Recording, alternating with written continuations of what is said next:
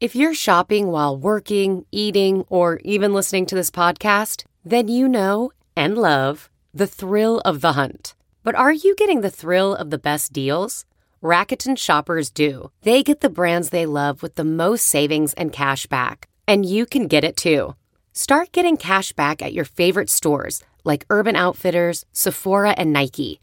And even stack sales on top of cash back. It's easy to use, and you get your cash back through PayPal or check. The idea is simple. Stores pay Rakuten for sending them shoppers, and Rakuten shares the money with you as cash back. Download the free Rakuten app and never miss a deal. Or go to Rakuten.com to start getting the most bang for your buck. That's RAKUTEN.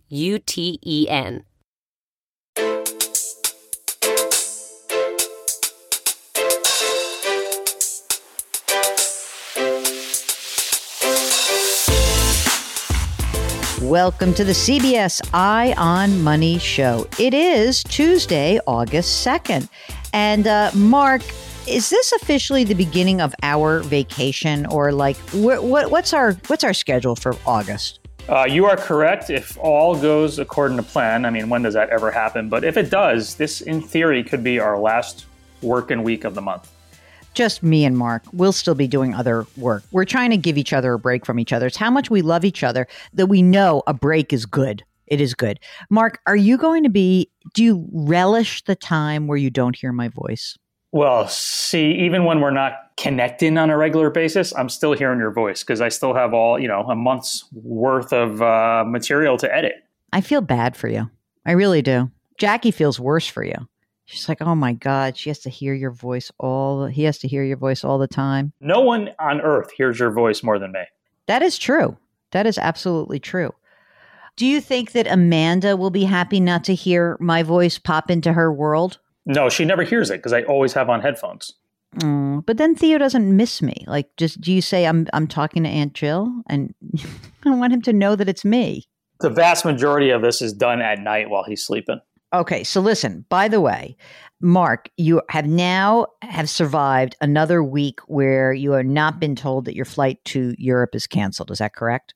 Yeah, we're a week closer. So I think we're good. I don't know. I have a good feeling.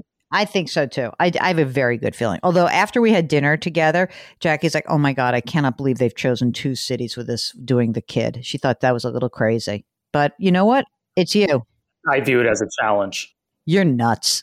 Anyway, let's talk to somebody so we stop talking about ourselves. No one cares about us.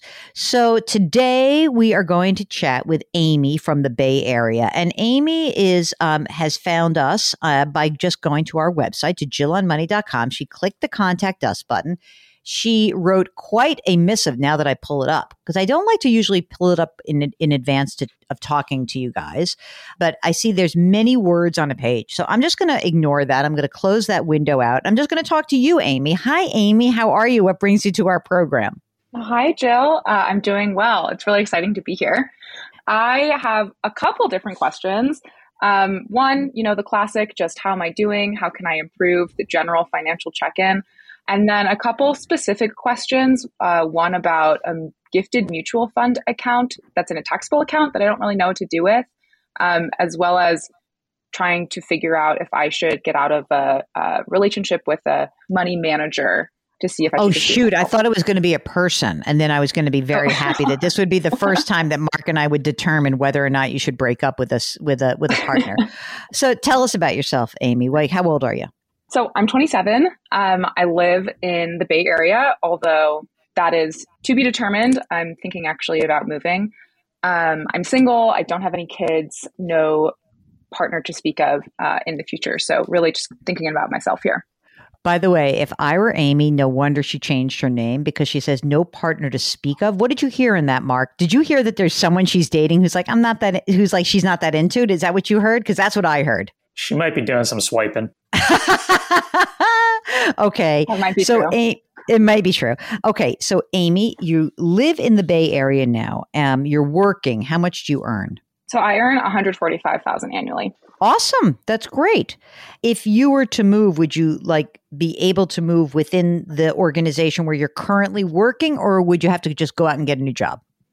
I work remotely, so I can live anywhere. Anywhere. Okay, cool. And keep that same salary. Oh, that's awesome. Okay. On the 145, are you contributing to a retirement account? I am. So we have a 401k at work. I'm contributing. I'm maxing that out. I've been previously putting it in traditional, but after hearing you all talk so much about putting it in Roth, I switched everything over to Roth. Fantastic. How much money's in the traditional right now and how much money's in the Roth? So traditional, it's 46,000, and then in the Roth 401k, it's 11,500.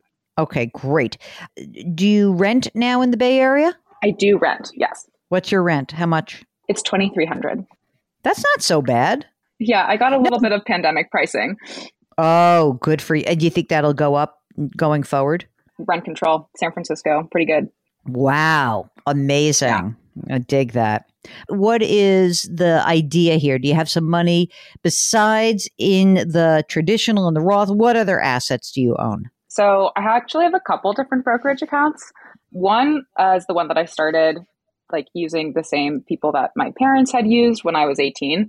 And I don't really touch that. That's the one that has a pretty like a higher management fee, 0.9%. Okay. So I just have a brokerage there that's about 8,000. And then I also started a Roth with them back when I was 18. And so that's currently at about 30,000. And that's the same 0.9% that they're charging you on the Roth as well? Yeah. So the Roth IRA and then that one brokerage both have that 0.9%. And then what about other stuff? Yeah. So then I have a couple other brokerage accounts. So then I got a little older and I was like, well, maybe I can do this myself. And then I put it into Betterment. And right now that's sitting at about 21,000. Okay. And then I got a little bit older and I was like, maybe I can even take more of the training wheels off. So then I started a Schwab brokerage and I invested in ETFs, and that's about 12,500 right now. Fantastic. That's great. Okay. How does it feel now? Like just in general, like when you think about, like when you think about managing this yourself, you feel good about it? I generally feel good about it. I think the rebalancing component is still a little confusing to me. Basically, my situation's pretty simple right now, but I do think, maybe as I get older and have a partner or kids or want to buy a house, things would get a little more complicated. You're going to get older and wiser and wiser and wiser. You mentioned that there was a gifted mutual fund. Is that in the brokerage account with the 8,000? No, so that is completely separate. And so that account I found out about when I turned 25. And this was an extraordinarily generous gift from my parents and my parents' parents. And so that is a mutual fund, also at a taxable brokerage account held at a different firm. Right now it's sitting at about 155. Whoa, hold on a second. Just caught my attention there with that. Is that held as a directly held mutual fund at a mutual fund company, or is it also held in an account where there's a management fee applied to it? There's no management fee applied to it, just the expense ratios. So I'm guessing it's the mutual fund company. So is it just one fund or a bunch of funds? It's two funds, but the majority is in one fund. Can you tell us the name of the mutual fund company so I get a sense of this? Yeah. American Century.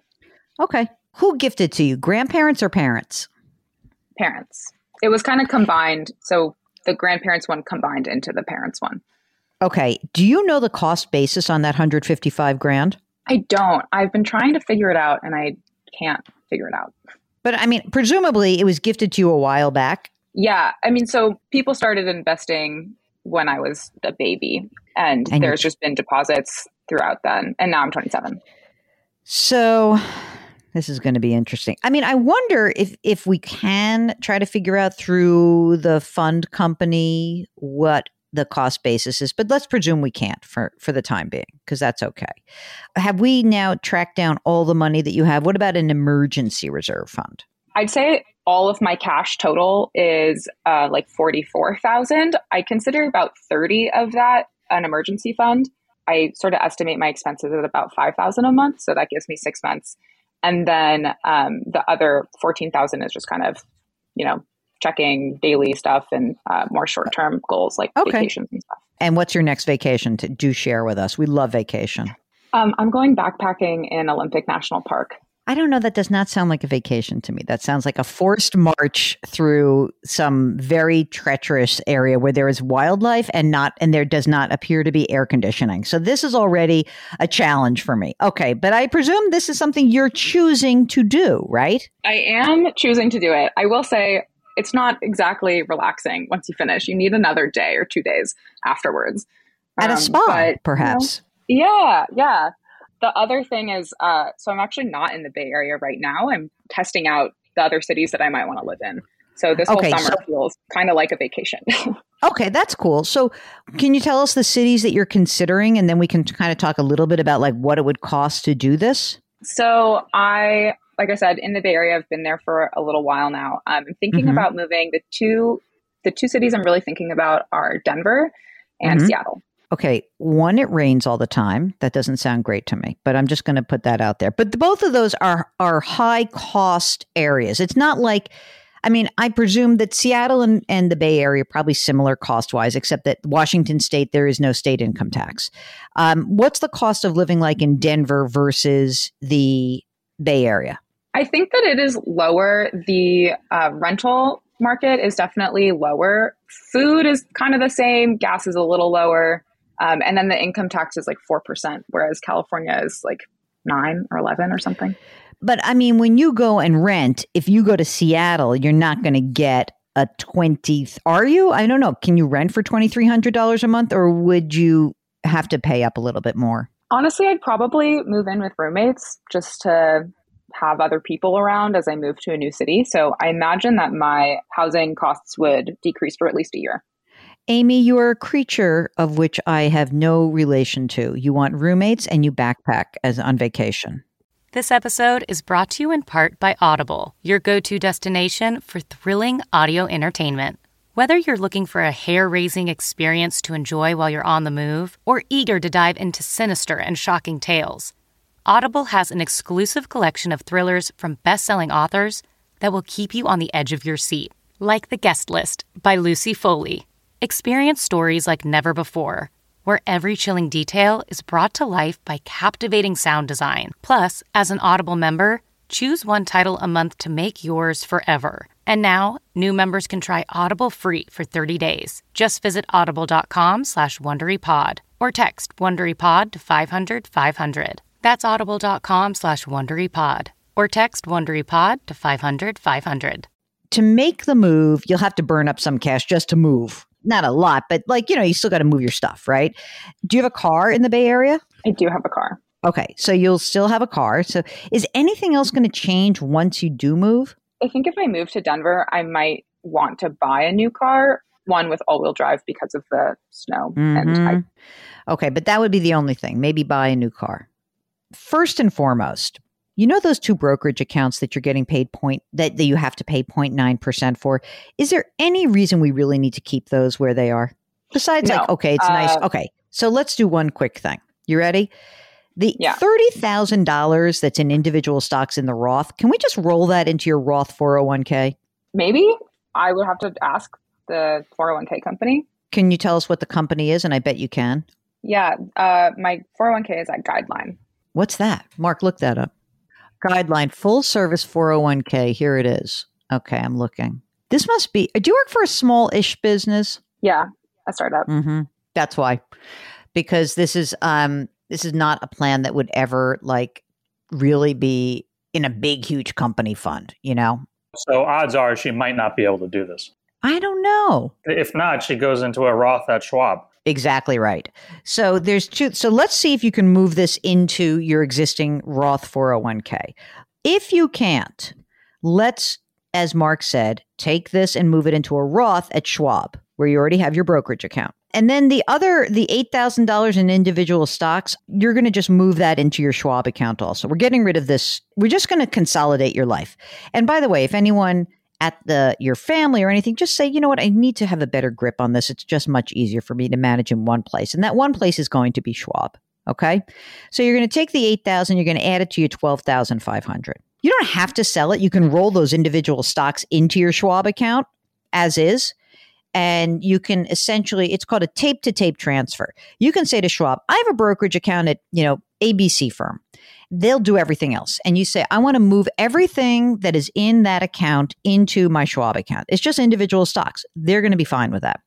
And then what we could do is potentially look at selling those individual stocks. And if there's any gains someplace, we can maybe, if those are gains, if there are losses, we'll do a little tax loss harvesting with you. Do you want to stick with Betterment or not? I think it's fine, but I haven't touched it in a couple years. Mark, what do you think about this? It's kind of up to her. I mean, if she feels, she said before the training wheels are off, if she feels okay doing it herself, then I don't see the need for it. But if not, then keep it. Yeah. I also would ask Schwab if we can move that mutual fund, the two mutual funds at American Century, see if Schwab can hold them. They may be able to, because they do have, listen, it's a big brokerage firm, so they have arrangements. The thing is with a lot of these commission-based funds, which you have, American Century being one of them, is that often Schwab has arrangements where they can hold those funds. But I don't want you to move anything in until we figure out, we've got to make a kind of guesstimate of what your cost basis is. You may just have to guess. I mean, essentially you could say, I don't know what it is. I think it's probably, you reinvested every, all the distributions that you reinvest in the American Century funds. Yeah.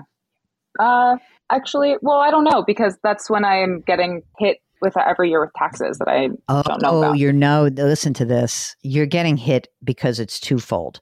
You're getting hit because they make distributions, and they actually have capital gains distributions, whether or not you sold your fund. Meaning if they buy and sell assets within that fund, you get a share of those gains and losses, which is one of the reasons they're terribly tax inefficient, a lot of these managed funds. Because they're trading their portfolio.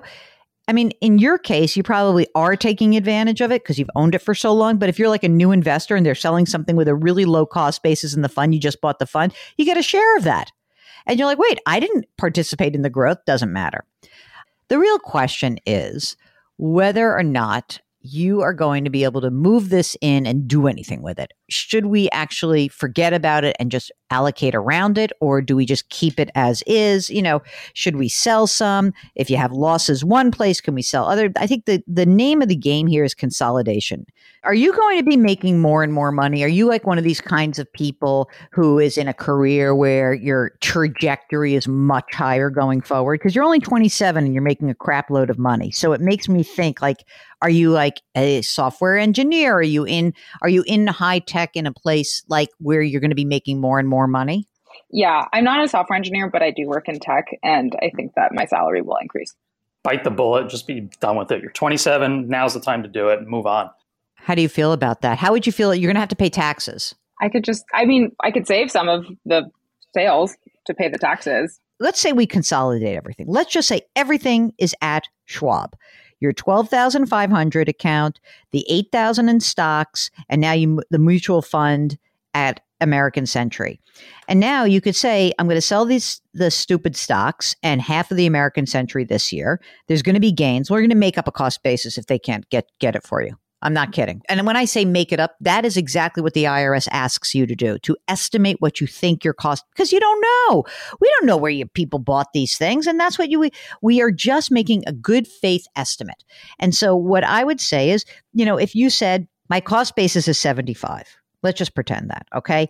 And I have $80,000 in gains, and you sell half the fund this year and those $8,000 of stocks. And then you do the other half next year. And immediately after you sell the fund, you're going to reinvest. So who cares if things are down? Things are down, you'll buy and replace it with other stuff that's just more efficient, right? And so then we don't go crazy with your tax liability in one given year. I just want to look at one thing. She could sell the whole thing and stay in the 15%. The single long-term capital gains rate is 15% up to $460,000. However, there is a Medicare surtax on net investment income. This is the one thing you have to watch out for. This is why you want to divide it up, because it's $200,000. When you have the modified adjusted gross income, Mark, you looking at my chart with me? Are you looking at the Ed Slott chart, Mark? I have it. Okay. So when you have that extra 3.8% Medicare surtax, do you include the gains from this sale on this? Would that pop her up into that extra 3.8% surtax? Yeah, I think so. I think so too.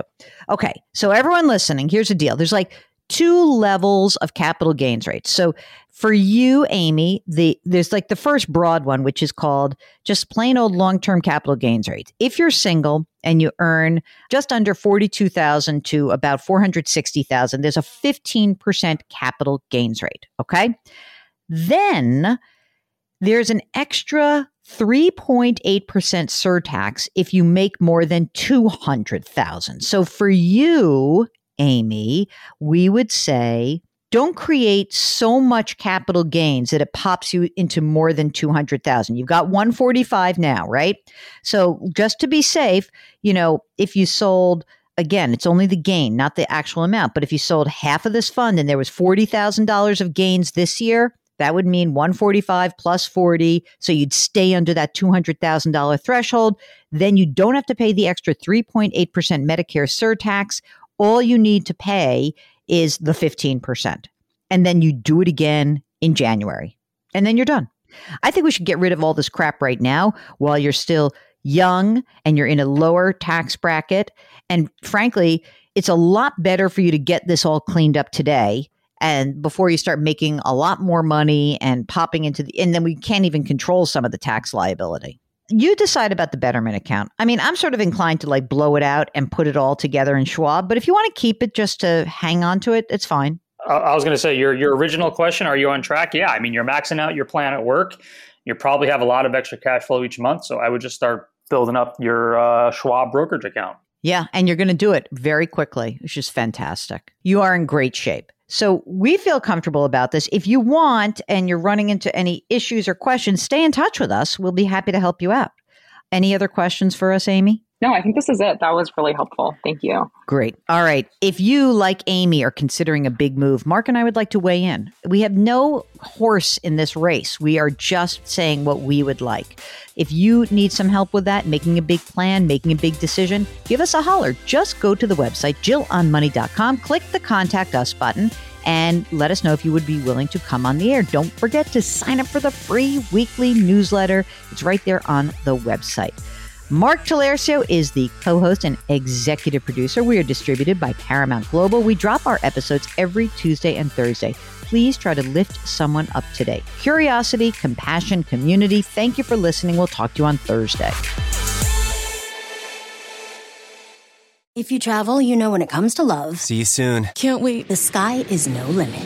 You know with your Delta Amex card, being oceans apart means meeting in Aruba. And booking a war travel with your card means saving 15% on Delta flights.